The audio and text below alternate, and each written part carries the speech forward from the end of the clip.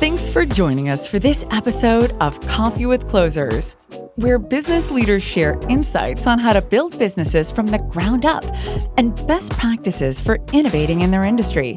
Hey, thanks for joining us today. Very excited to have this conversation with you. Yeah, likewise. Happy to be here. Yeah, most certainly. And tell our audience a little bit about who you are and what you do.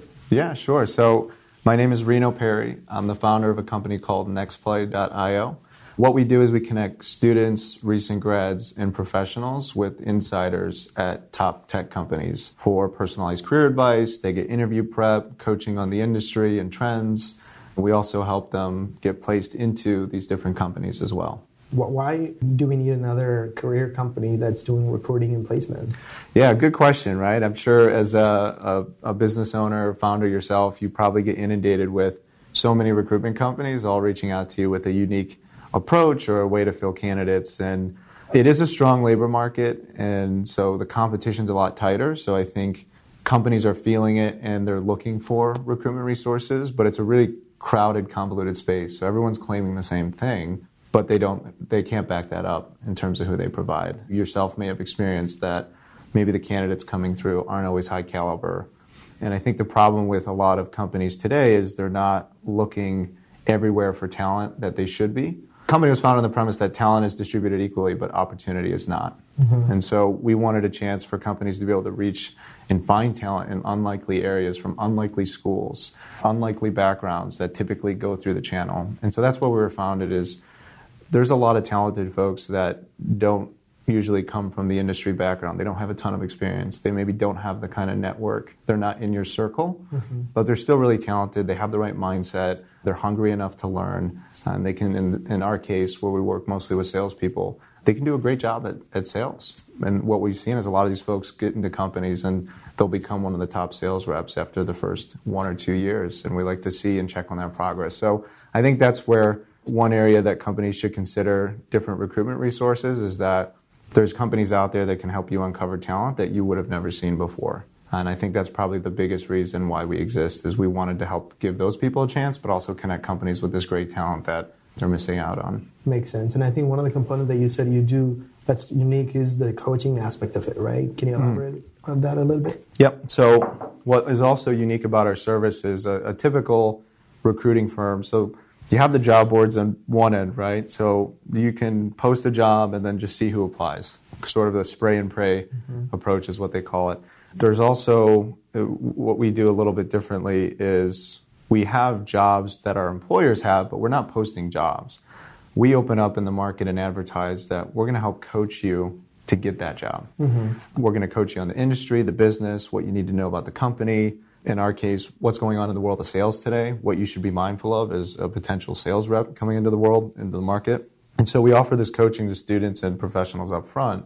And oftentimes they'll meet with a coach. It could be, we have people that meet 2 to 5 times typically. They'll meet with their coach virtually, 30-minute calls at a time, could be every month. We have people that do 3 or 4 calls a month. And every call is a little bit different, but it's helping them on their journey to get the job that they're looking for. And so a first call might be a conversation with an insider at, let's say, a top tech company, and they're interested in an account executive role there.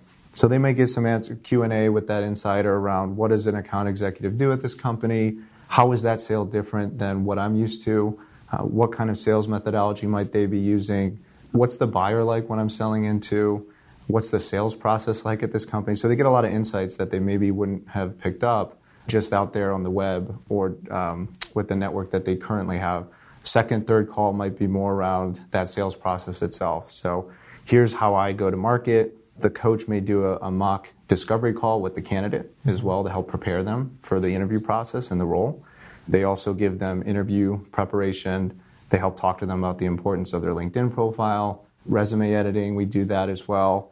And then just help them with mock interviews and what to expect in the hiring process. So it's a really comprehensive process where we're trying to fit a lot of what precedes getting a job into these 3 to 5 coaching sessions that someone might get. Makes sense. I've been in the technology and marketing and sales space for over a decade now, and I know you're kind of in that space with helping companies find the best talent possible. What have you seen in your perspective? How has technology has changed the way we do sales today? Yeah, that's a good question. So there's a lot of tools out there. I think if you're not looking at what new marketing and automation tools you can be leveraging in your space, then you're stuck in the past. There's a lot of tools today in terms of automating outreach. I think that's a big part of what sales reps should be using in the field. Sales reps should be focused on selling, having those conversations with customers, being able to put together insights, following up with those customers. So a lot of things you hire someone to do, they should be focusing a lot more time on that. But I still see a lot of sales reps that are going through the manual Excel sheet trying to give a call. They're emailing somebody and then they forget to follow up 2-3 weeks when everyone knows that most prospects aren't going to get back to you until that 5th to 7th, 5 to 9 range, depending on which study you look at. So using a lot of tools like an Outreach or MailChimp is one example, SendBloom. So, I mean, there's a lot of different tools out there that people can consider depending what their budget is, but it's going to help with automating your prospecting. The other side of that is you don't want to get too carried away, because then if what we're seeing now in the market is a lot of companies are doing the same thing. And just every 3 days they put someone in a drip campaign and you're getting the same generic email. So I think I always caveat with that. You have all these great tools that can automate some of the processes that have been super manual, but you also want to be mindful that you're adding at least some element of personalization. You're adding some kind of insight into your outreach, so you're not just falling into that generic bucket. Yeah, the other side obviously is, you have technology which enables anybody to be doing mass emails, right? I mean, you couldn't have imagined 3-5 years ago that you can touch 400 to 500 prospects a day as personally you, right? Using some automation, you can do that within a matter of minutes.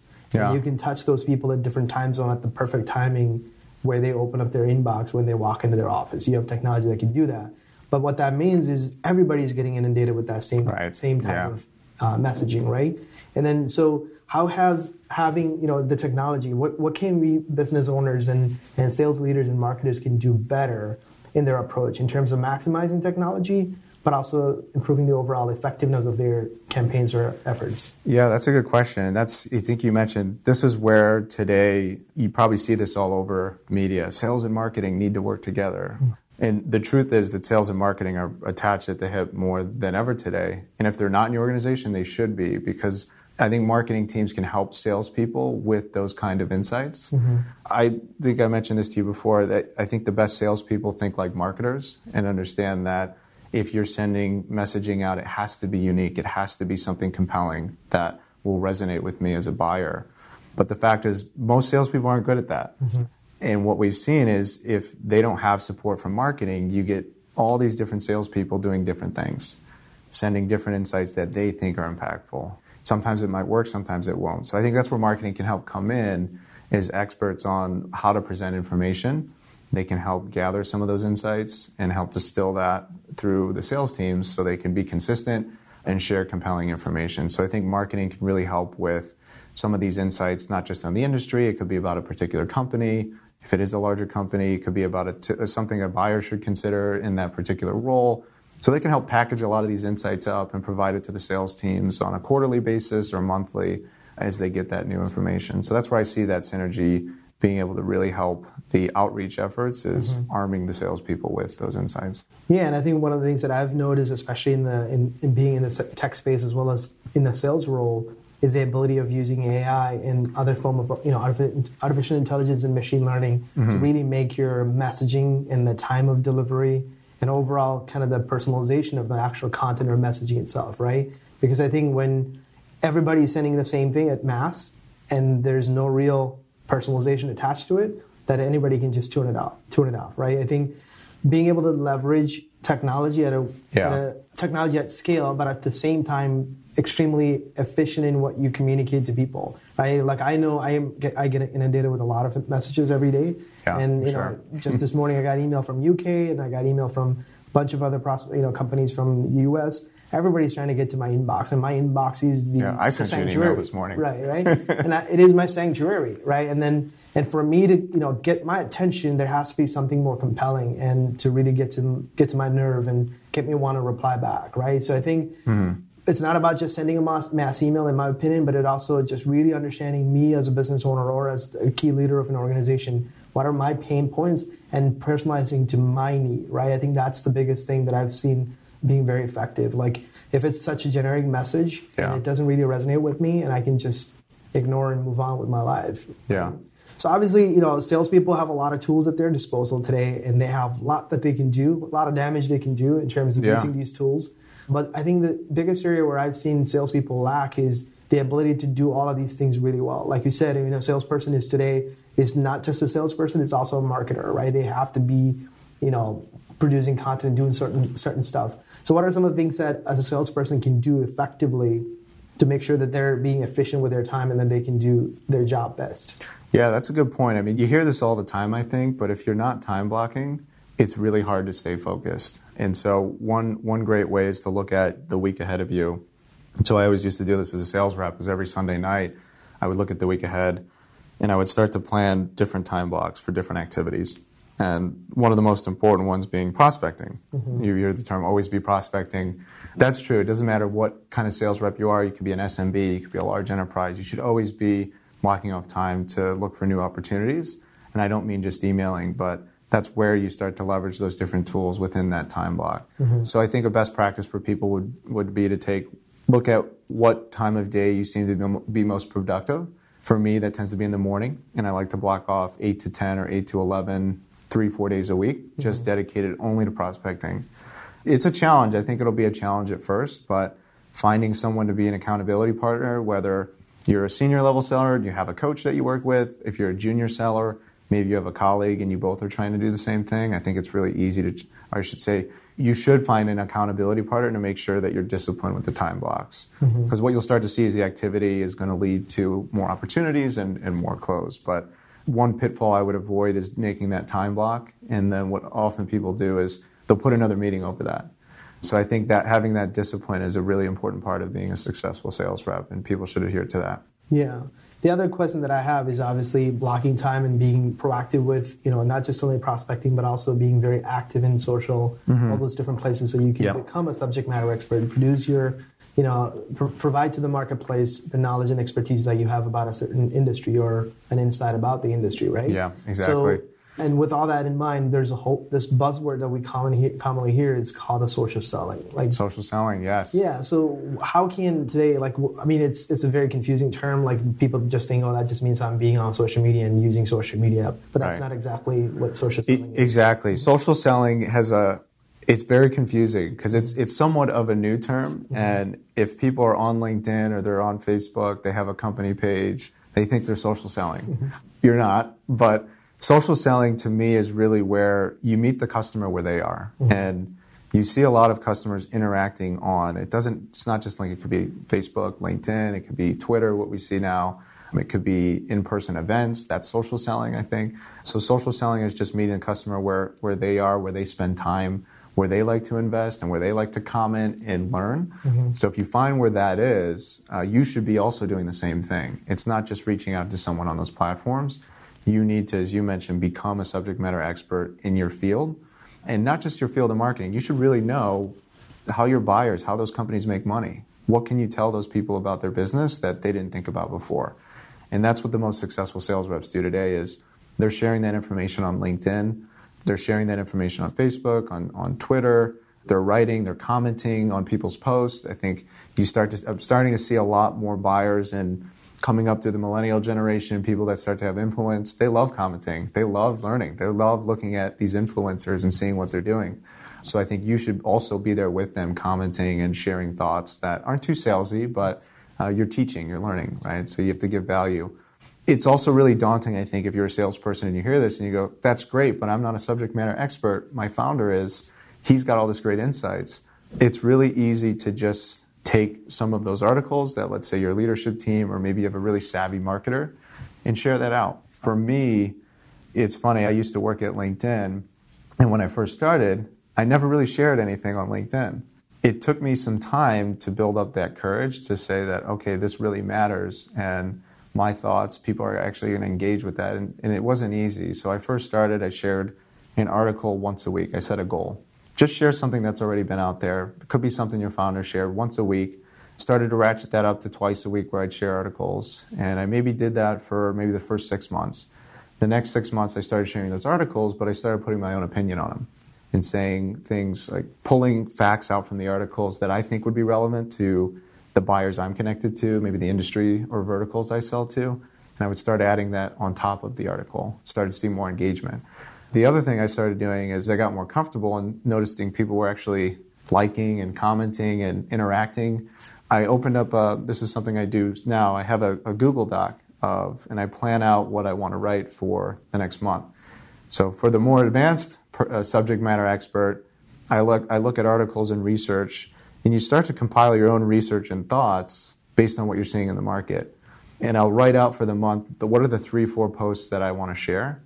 And it's a great space for me to just keep editing if I don't like something I wrote. So it's not just completely off the cuff, but you can prepare your thoughts on a document, and I have that ready to go if I want to share something.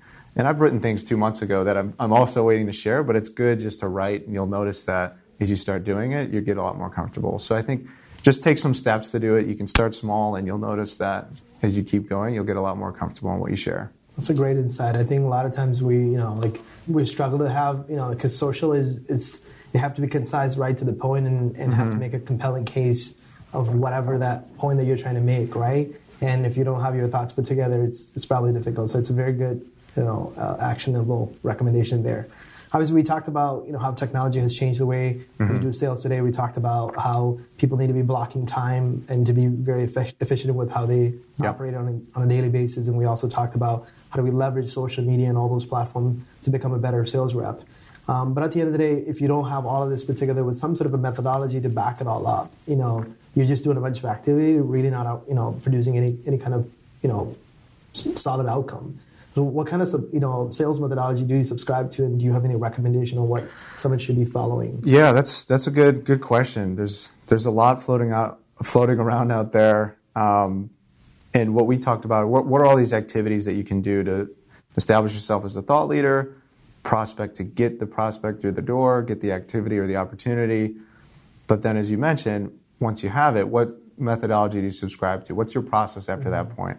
There's a lot out there. I like, and I've been through, so I think a lot of people are probably familiar with, if you look at the timeline of all these sales methodologies, probably for most people listening, you had spin selling was one of the first ones, which was just very focused on product features and benefits. Here's what's great about us. And then you had value selling, which started to come into play, which is focused more on the customer side and what value you bring to them. Still think that's very important to have in every conversation. You have Challenger Sale, which I also subscribe to. And I take bits and pieces. I think you can take bits and pieces from each one. So Challenger Sale is really, really great because there's one component of the Challenger Sale and where it's lead with insights or teach for differentiation. And I think that's one thing that as a seller, the best salespeople are doing today is bringing insights to the customer about how they can help, not just how they can help their business. It's not just about what your product can do for them. It has to be about their business, something they haven't even thought of. That's not related to, hey, we can give you X amount of ROI over this year, because everyone's saying that, right? Mm-hmm. So you have to come to the table with something different. That part I like about Challenger. And then recently, Sandler Selling. I used to use Sandler Selling all the time at LinkedIn. Worked extremely well. I think that's great in terms of having your tactics in order and following, I don't want to say a script, but you have an outline of how you should manage a call and a deal, which I think is also an important skill salespeople should have, is that deal management, know how to manage the in-conversation tactics, and when someone's saying something to you, what you should say back. So I love Sandler Selling in terms of how it provides that context. And then, of course, you have social selling. So social selling, meeting the customer where they are. So there's a lot out there. I think for me, Challenger, bringing value to the customer, Sandler, and social selling people should be taking elements from each of those and incorporating that into their style. Makes sense. A lot of great insights. We wish you all the best with Next Play as you're trying to build this company, and appreciate you joining us on the show. Yeah, of course. Happy to help, and thanks for having me. Yeah, most certainly. This episode of Coffee with Closers is brought to you by OneIMS, a leading digital marketing agency helping businesses win new customers. To request a free marketing ROI audit, please visit oneims.com. If you enjoyed this video, please share it. To make sure you never miss an episode, please subscribe.